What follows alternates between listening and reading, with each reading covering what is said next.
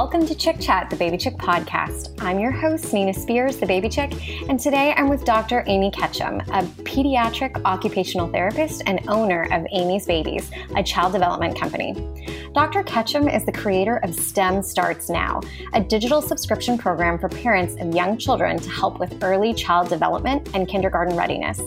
Dr. Ketchum currently practices in a neonatal intensive care unit at UPMC Hospital in Lititz, Pennsylvania, and has also spent several years working in early intervention and with young school-aged children in the school setting. So she has a unique perspective on how early development ties into kindergarten readiness skills. She believes that early science, technology, engineering, and math, STEM learning, and language skills start with babies, and parents can nurture these skills from the day babies are born. This is why Dr. Ketchum is the perfect person to chat with about STEM learning with babies and how STEM learning actually starts at birth. Hi, Dr. Ketchum. Thank you so much for joining us today on our podcast to chat about STEM learning. Hi, Nina. How are you? I'm doing great. How's it going? Great. Thank you so much for having me. Of course. Well, we have loved all of your content that you share on our site. So I just thought it would be perfect to be able to chat with you on our podcast to learn even more. I feel like, as a mother to a toddler, I know that STEM learning is super important, but I'm really excited to learn more about why it's so essential, especially early on. So I'd love to just jump right into this and have you tell us more about why early STEM is important. Sure. So as a pediatric occupational therapist, I get the advantage of really working with very, very young children, even in the NICU, even preterm babies that are 2-3 pounds. And I see them already observing the world and taking in information from the world and really learning and exploring while they're just still so tiny. A couple things that I always want parents to understand is that when babies are born, they have all of the brain cells in place, or neurons, but there's very few connections between those cells. So those synaptic connections happen at such a fast rate over the first year that if a baby gets enough stimulation, their brain will actually double in weight in 1 year and triple by age 3. Just because of those new connections between those brain cells in the brain. And we know from magnetic resonance imaging that if babies do not get that stimulation, we don't see that increase in white matter in their brain. And you can actually see the difference in the MRIs between babies who get a lot of stimulation and those who don't. So we know that it's so important because those connections are happening at a rate of 1 million per second if they're getting the right stimulation. That's amazing. Yeah, it's such a fascinating fact about early child development. And we also know that 90% of a child's brain is formed before they even start kindergarten. So it's a really critical time for building the foundation for all new learning. Wow. Yeah. So that really explains why we need to nurture these skills early on. So can you explain, well, I guess you just said, that STEM learning starts at birth and how their brain can triple in weight, so quickly if they actually are exposed to those things. So how do parents help their babies participate in STEM early learning, and why should we do that? Yeah, so that's a great question. The thing about STEM, when we talk about science, technology, engineering, and math, is that it's really just fostering that early sense of wonder and imagination and creativity that young children have. And I'm sure as a mom of a toddler, they're just very inquisitive, lots of questions, really, really wanting to learn about their world. Yes, they are. Yeah, so they're taking in all the information around the world through all their senses, what they see, what they hear, what they taste, they smell, what they feel on their body, the movements on their body, what things feel like moving against gravity. And they're sort of taking in all that information and processing it. We call that sensory processing or sensory integration. And they're sort of pulling all that information together to make sense of the world. And what we want to do with young children is really foster that sense of wonder, because recently studies have shown that if we don't nurture that sense of curiosity early on, a child's interest in STEM can be completely gone by third grade if it's not fostered. So here we are as a society putting so much emphasis and even money into STEM learning at the secondary level, in high school, middle school, college level, but we're oftentimes really missing that newborn to age 5 piece when the foundation for all their future learning is forming. So we really want to look at how we can nurture that early sense of curiosity. And some of the things that, we want to think about is, what does the child's world look like? What are they getting out of their world? What does their information that's coming in look like? And how can we keep it engaging and interesting and, stuff that they always want to be exploring? So we really need to sort of break that down and look at all the information they're taking in through all their senses, whether it's a newborn baby or a 4-year-old. What are they seeing visually? When babies are born, their vision is not very well developed, but it continues to develop until well after their 5th birthday. So anything we're doing to give them visual stimulation is helping those brain cells to form and connect. So from the newborn baby that can really best see in shades of gray and black and white, and then eventually as the rods and cones in their eyes start to elongate, they start to perceive the color red. We want to think about giving them opportunities to look at those colors. Things like a playing card is the greatest visually stimulating activity for a newborn baby because it's black and white and red, and it has the contrasting colors. So holding that in front of the baby's face, getting them to focus and scan side to side helps to build the visual acuity as well as the tiny little muscles around their eyes. So just by doing these little exercises, we're giving them experiences where they're learning about their world and building the foundation for future learning. And as they get older, vision, for example, we know that right around between 3 and 6 months, their depth perception really begins to form. So we want to give them lots of opportunity to practice that. We want to get them outside, looking out windows, definitely, going to parks and places where they can perceive the different depths on the horizon and really practice that sense of depth perception. So it's really a combination of having some awareness of early child development and what's developing when, and how we can really foster those skills at those critical moments that are going to really help with the development to lay the groundwork for kindergarten readiness and all of the skills that come later on. And another really big and important part of that is communication early on, and just building that back and forth conversational piece. We now know from some really amazing recent research that the best predictor of future academic skills is the child's language ability at 18 months. So children that are more interactive and saying more words and starting to put 2 words together and have that back and forth exchange with parents and caregivers are the children that typically do better on literacy and academic tests in 3rd grade. So it's a really important predictor of their future academic skills, which really plays into that STEM learning as well.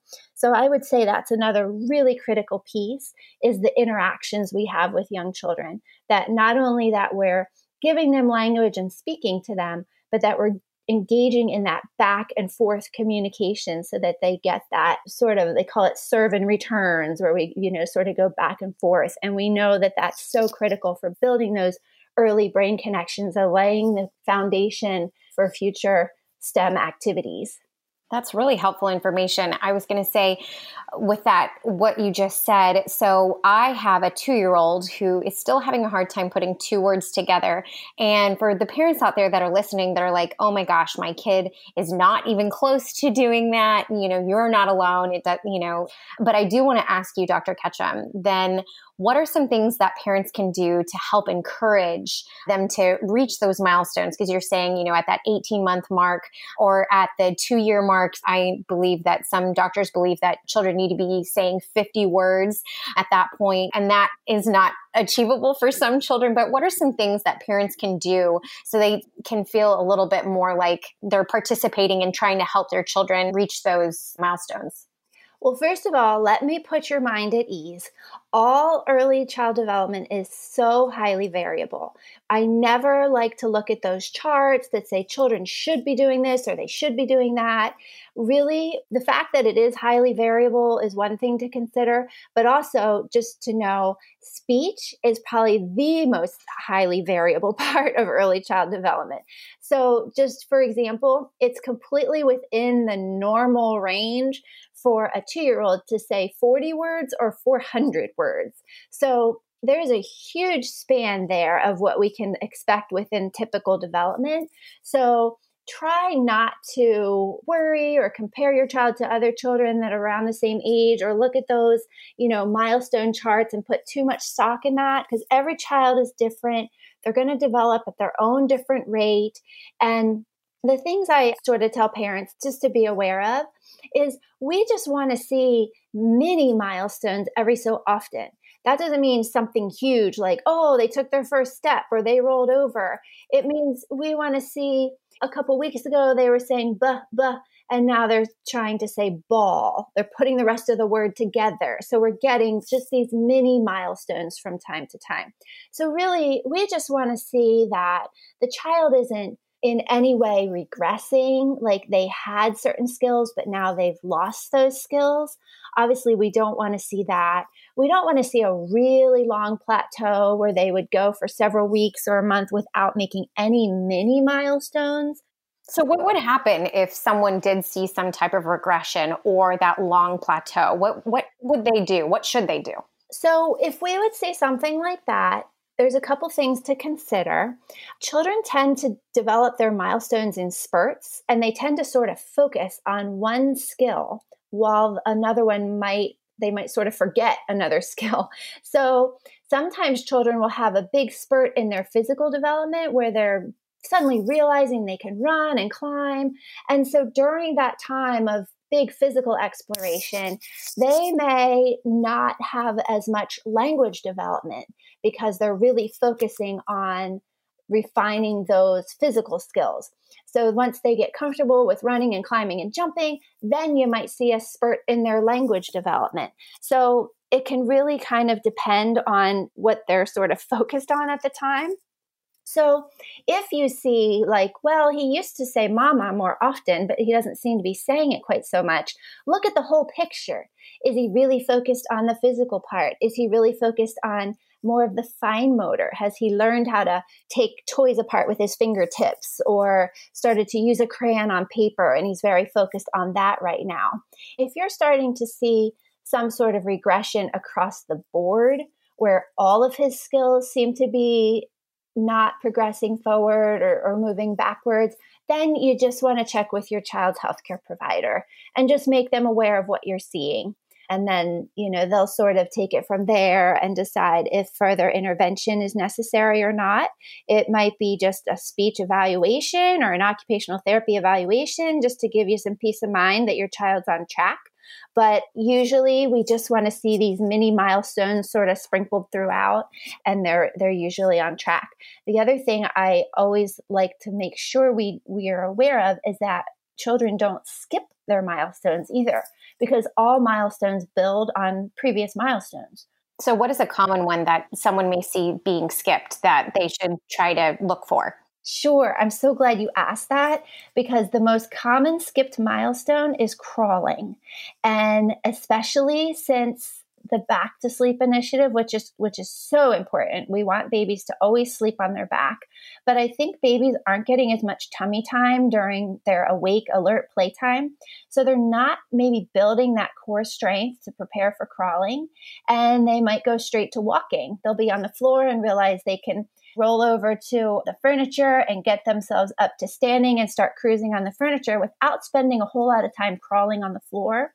And that would be a skipped milestone that we would want to see children spend some time in, because crawling is a very foundational milestone in that while children are crawling, they're building a lot of core strength.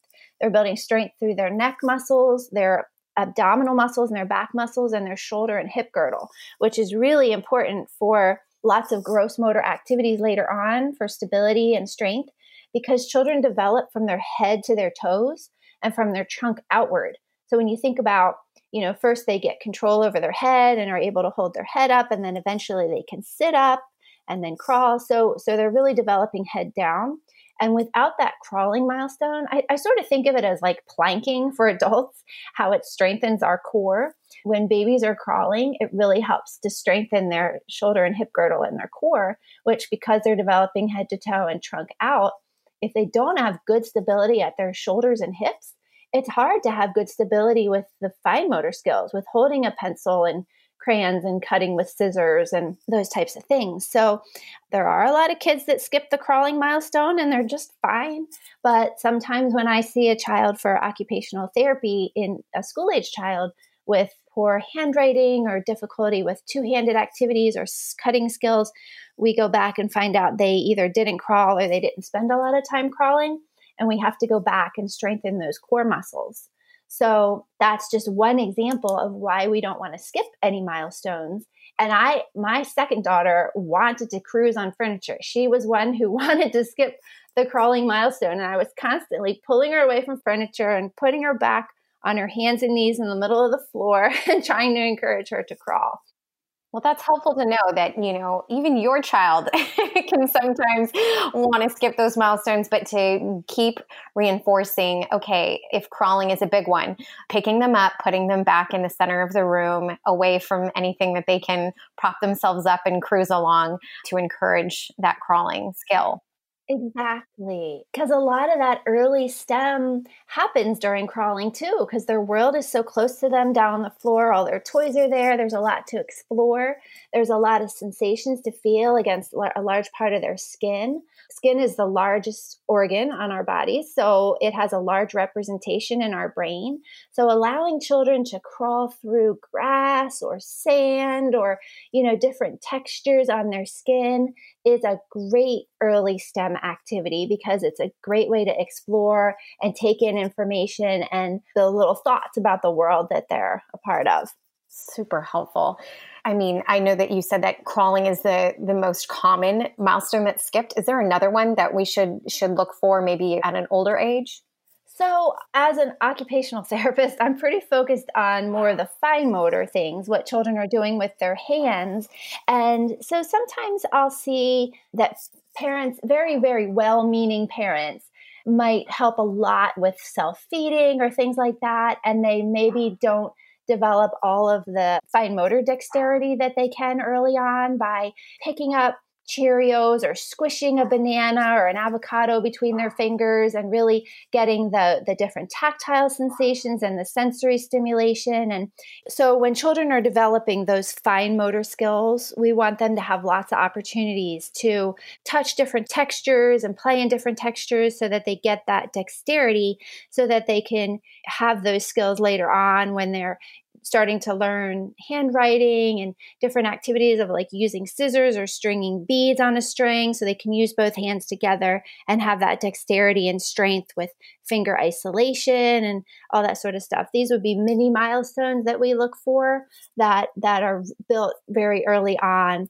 by having those opportunities to explore. Very cool. This is so fascinating to me. And I feel like STEM learning has been kind of like the new hot topic, where preschools are saying, oh, well, we have, the STEM learning room where they focus on those kind of things. So can you tell me a little bit like how that got started and, the science, technology, engineering, and math? And sometimes I'll even hear STEAM, science, technology, engineering, art, and math. So can you tell me a little bit on like or tell me a little bit about how that got started and now why it's an actual thing and why, I mean, it's even led you to start at, you're the creator of STEM Starts Now. Can you tell me a little bit more about that? Yeah, sure. So it got started because there's definitely a need in our evolving world for careers that focus in STEM. It's sort of the fastest growing industry, careers out there that are very heavy in the sciences and the math. And so it sort of has started at the top and worked its way down. So it really started at the college level where there was a lot more emphasis on STEM classes so that people would be more ready for the workforce.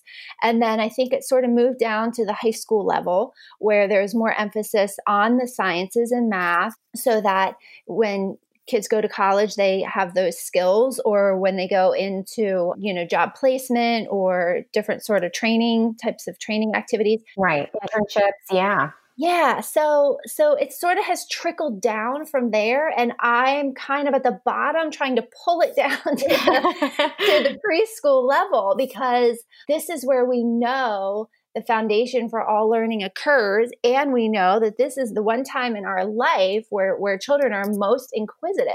So we really want to capitalize on that time within that early learning period. So I've been seeing a really cool thing happen where the emphasis of STEM is definitely moving down. A lot of elementary schools offer STEM as one of their specials now, which I think is fabulous. And some schools call it STEM and keep it very focused on the science piece, and some call it STEAM and do add that art piece in there. I chose to keep it STEM for STEM Starts Now because there's tons of emphasis on art. Art is a special already in the school. And I just wanted to make that delineation a little bit that we're really focusing on the science and discovery. Now, because we're working with young children, a lot of means of doing that is through art. We do a lot with music and art. We have over 100 little printable activities, and I'd say 90% of them have some sort of art or music component because that's how children learn. So it's really just built in there. But, my focus on bringing it to the younger population is providing the kids with the foundation they need for learning when they get to school. And I really want to stress that by that, I don't mean giving the child technology. That does not mean giving them a phone or an iPad or a tablet or anything like that. It really means helping the child to explore their world and become their own little scientist and engineer. And engineering is, assembling blocks, building a tower as high as we can, taking a toothbrush and coming up with 3 other uses for it, building on that sense of creativity and making our own tools, and a lot more emphasis on, instead of just reading, writing, and arithmetic, the 4 C's, creativity and collaboration and critical thinking and all that really good stuff that is so important for learning. And the other really important piece of early STEM is providing children with the right language and terminology. So I've worked with so many kindergarteners who start school not knowing directionality words or spatial skill words. So when we say, today we're going to draw the letter T, put your pencil at the top of your paper, they don't have a sense of top versus bottom or left versus right or high and low. And these are all words that we incorporate into all the little lessons we do in the STEM Starts Now program so that we're teaching children the terminology that's, again, going to lay the groundwork for future education skills. So do you believe that most children entering kindergarten with the skills necessary to learn, are they? So nationally, 60% of children enter kindergarten without the skills necessary to learn. Wow, 60%. Yes, it's a daunting number. And in a lot of... How do they come up with that number? The NAEYC has done studies and they've compiled data and they've come up with that number. And recently I was at a in-service in Chicago, and some of the more urban areas are as high as 78% of children are not passing the kindergarten assessments. So what are they looking for in those assessments? So the kindergarten readiness skills consist of several different areas. The more heavily academic areas, the motor skills, self-care skills, big piece right now that we're really looking at is the social emotional development and also language and communication. So I can break that all down a little bit more for you.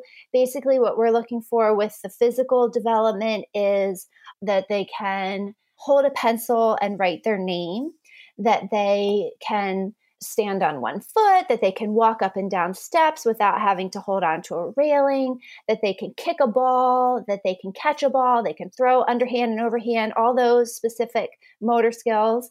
The intellectual skills, we want to see some of those higher level executive skills, like the working memory stuff. We want to see children be able to know their own address, their parents' phone numbers. So a lot of that really functional kinds of stuff. And that sort of plays into a lot of social emotional stuff, that they would have self-control, the ability to stand in a line with other children, the ability to sit on a carpet square, without being disruptive to other children around them, the ability to follow a schedule. There's a lot of self-control that, they're looking for. Also the ability to sort of raise their hand and ask for help, to advocate for themselves.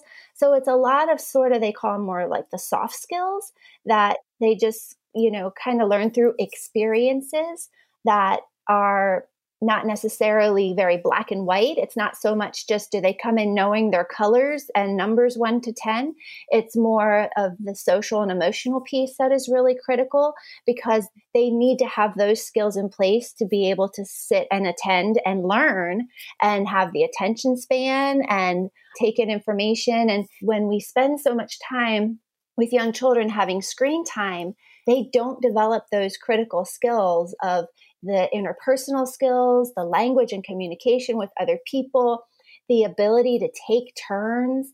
I watch children play video games, and when they start to lose, they just click off the game and click on another game. It's not like playing a board game where there's the back and forth and you consider the other person's thoughts and emotions, and you have to wait your turn, and you're developing self-control. And, sure, they're learning some motor skills of how to manipulate a screen, but are they learning all those bigger soft skills that are so important for sitting in a classroom with 22 other children? That makes total sense. Absolutely. Okay. Well, so what can we do as parents to help our children with kindergarten readiness? So I'm so glad you asked that. The most important thing is just to be aware that it starts early. So many parents, I feel like they take their child to sign up for kindergarten 4 or 6 months before kindergarten starts, and they get that list from the school that says your child needs to do this and this and this and this. And that's when they sort of start thinking about kindergarten readiness. They say, okay, we need to learn to write your name. Well, a year ago, did they learn how to hold a crayon? A year before that, did they learn how to pick up a ball and release it and throw it? So all the skills build on previous skills. So kindergarten readiness does not start 6 months before the child goes to kindergarten. It starts at birth. So parents need to educate themselves on what does typical early child development look like and what skills should children be attaining so that they can build on those skills. I'm such a proponent of just education, parents educating themselves. And that's really the foundation of the STEM Starts Now program, is to provide that early development education piece. And then we sort of mesh that into kindergarten readiness.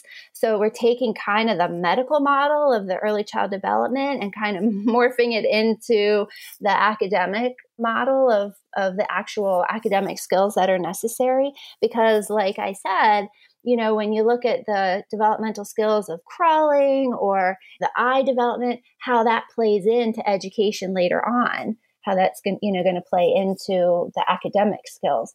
So, the other thing I always want to say about that, for example, the incidence of autism is so prevalent right now. And autism is not diagnosed by the presence of some atypical behavior. Usually it's diagnosed by the absence of typical behavior and development.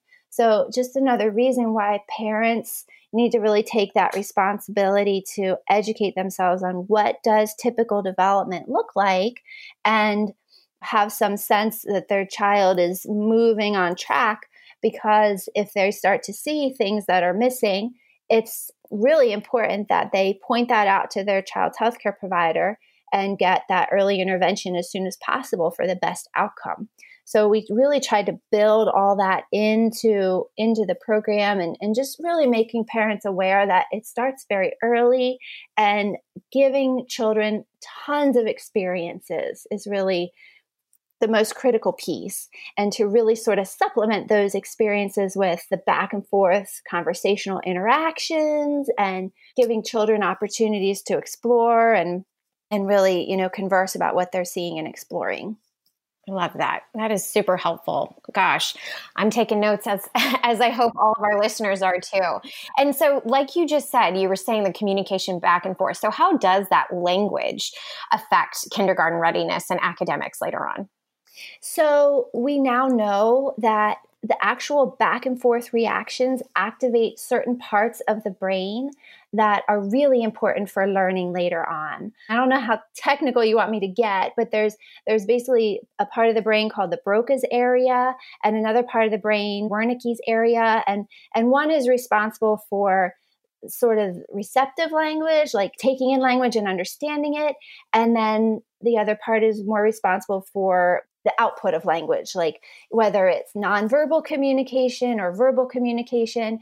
And we know that when we interact with our children, even before they're able to talk, when we just allow our child to babble back and forth with us, we're strengthening not only those two parts of the brain, but the matter between those two parts of the brain. We're building those connections, and that enables basically stronger skills later on for literacy, math, higher level reasoning skills, all that good executive function stuff that's so critical. That's more of that higher level stuff where they can sort of exhibit self-control and be able to take turns and raise their hand and have that attention span. So that's part of what plays into that. And those back and forth communication pieces start so early. I put a book at every bedside in the NICU where I work and encourage parents to read to their babies, even if they're just 2 pounds, because studies show that babies recognize mommy's voice the day they're born. So they do hear it in utero. It's actually amplified through their body. So they show familiarity to it and they're calmed by it on the very day that they're born. So we need to capitalize on that to build those connections and build that bonding and attachment. We also know that research has shown us that babies are starting to understand the pause and flow of conversation as early as 3 weeks. Oh, wow. So they watch. Isn't that fascinating? That's crazy. Yeah, amazing. So they watch babies' eye gaze, and they can see that when 2 people are talking, when the first person pauses, the baby's eyes will gaze over to the second person, anticipating that it's their turn to talk. So even before a baby understands their own language, they're starting to understand communication. They're understanding the pause and flow of a conversation. So I'm sure you've seen or you've experienced with your own child, and there's those adorable videos on YouTube all the time of like a caregiver or parent talking to a baby who doesn't have language yet, and the baby will just babble back, and there'll just be this back and forth conversation between, an adult and a baby that's adorable, but we're building the foundation for that baby's language and communication abilities. So it starts so early. And I just love that we now know that a child's ability to communicate at 18 months is the strongest predictor of their academic skills in 3rd grade. And quick shout out to dads. We also know from research that a child's engagement with daddy at 18 months is an even stronger predictor of their future language and literacy abilities. So it's so important for dads to read to their babies, sing to their babies, talk to their babies, interact all day long, because babies find daddies very engaging, I guess. And they're always the fun parent, I swear. I know, right? Mommy has to lay down the law and cook dinner and whatever. But yeah, daddy's Mr. Fun Time. Mr. Fun Time. Exactly. I know. But yeah, we don't want to discount daddies because it's such a critical piece. And it's so fascinating to know that they play this important role that with this, future predictor. And the other thing I find really, really fascinating, Patricia Kuhl is a big researcher in this arena with early language acquisition. And she calls all babies citizens of the world because she has found through her research that babies up to age 6 months are able to interpret every single sound from every language spoken in the world.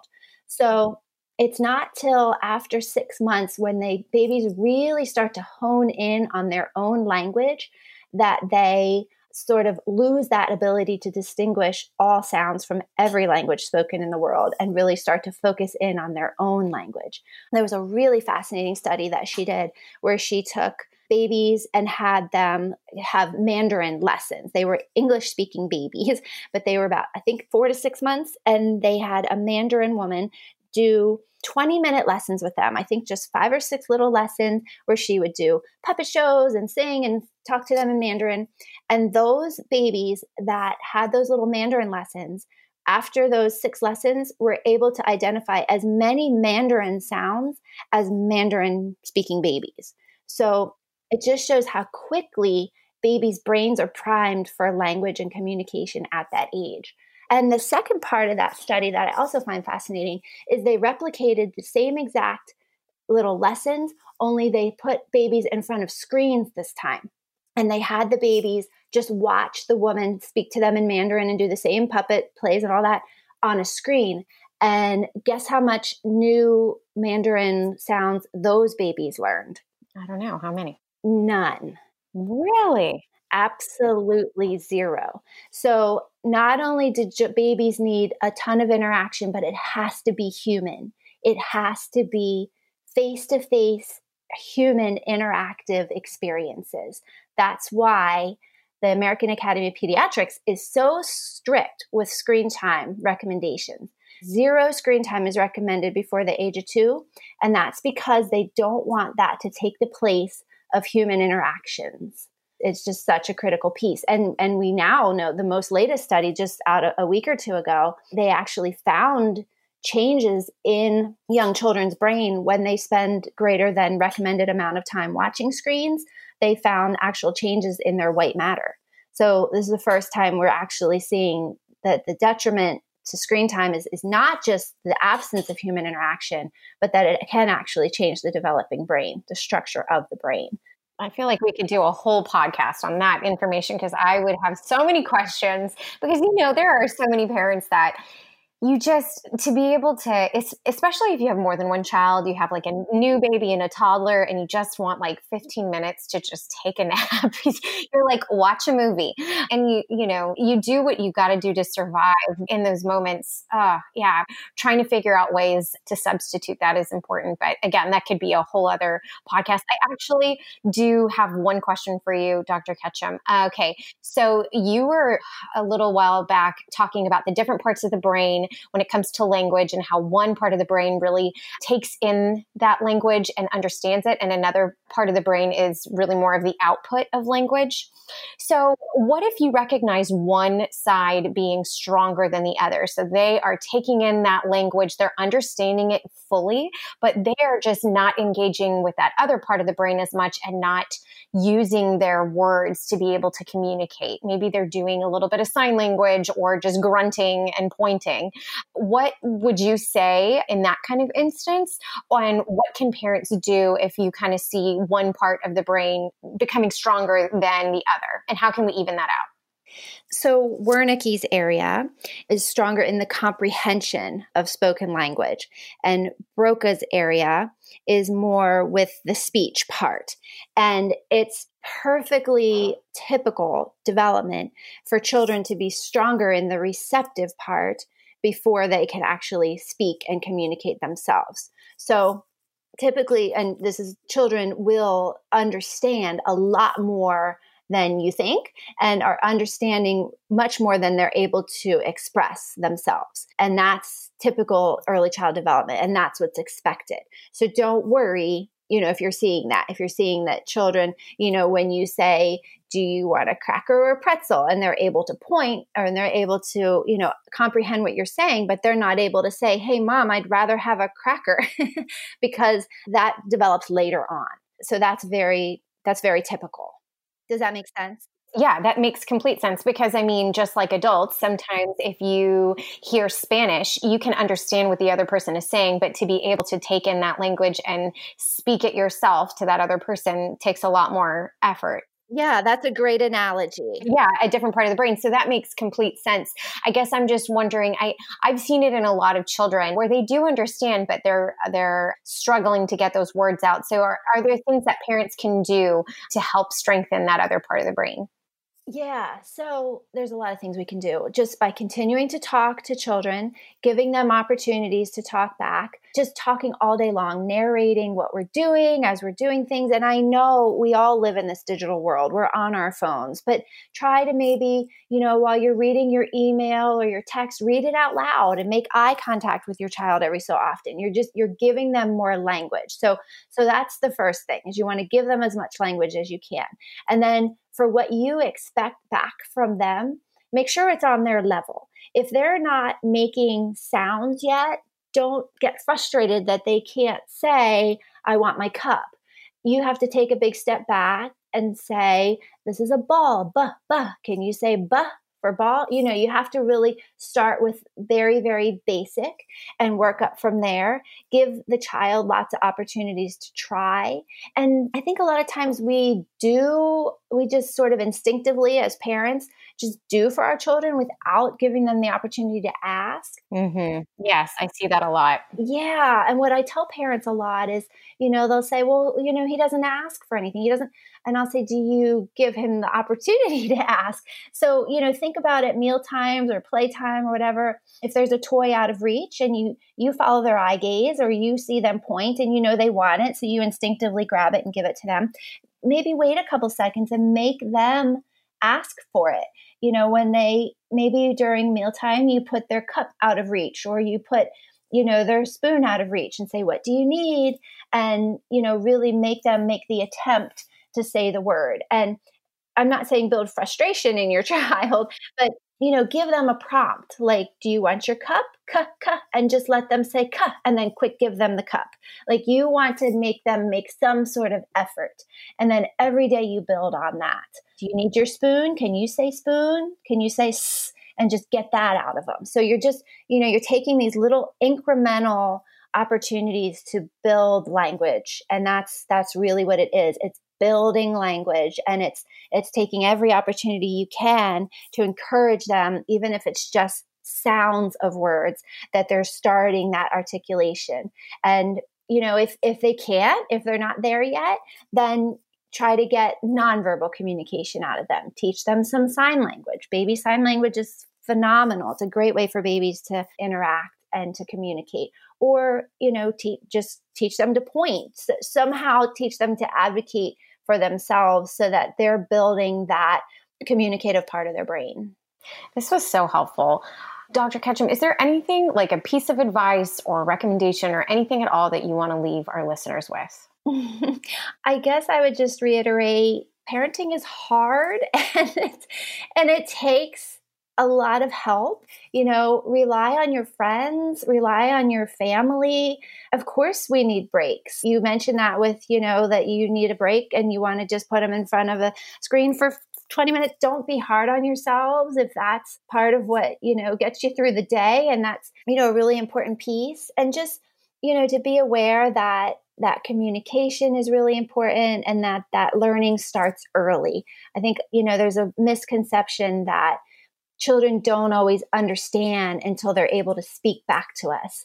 And, we now know that they're taking it in so early. They're comprehending much more than we think really early. And because all those skills build on previous skills, it's never too early to start giving your child tons of experiences. It's amazing. This was super helpful. Thank you again, Dr. Ketchum, for chatting with me about this major topic and why parents need to be more mindful of STEM learning. So thank you again. Well, thank you. I really appreciate the opportunity. Absolutely. All right, everyone. Thank you guys for tuning in to today's episode. We now want you to join us in this STEM conversation on our Baby Chick Facebook page, where we'll be posting this episode and answering questions in the comments. We want to hear your experiences and your thoughts. We'll also post more information about Dr. Ketchum's STEM Starts Now. As always, subscribe to Chip Chat, the Baby Chick podcast on iTunes, Stitcher, Google, TuneIn, Spotify, or wherever you listen to podcasts, and follow us on Facebook, Instagram, Pinterest, and of course our website, www.baby-chick.com.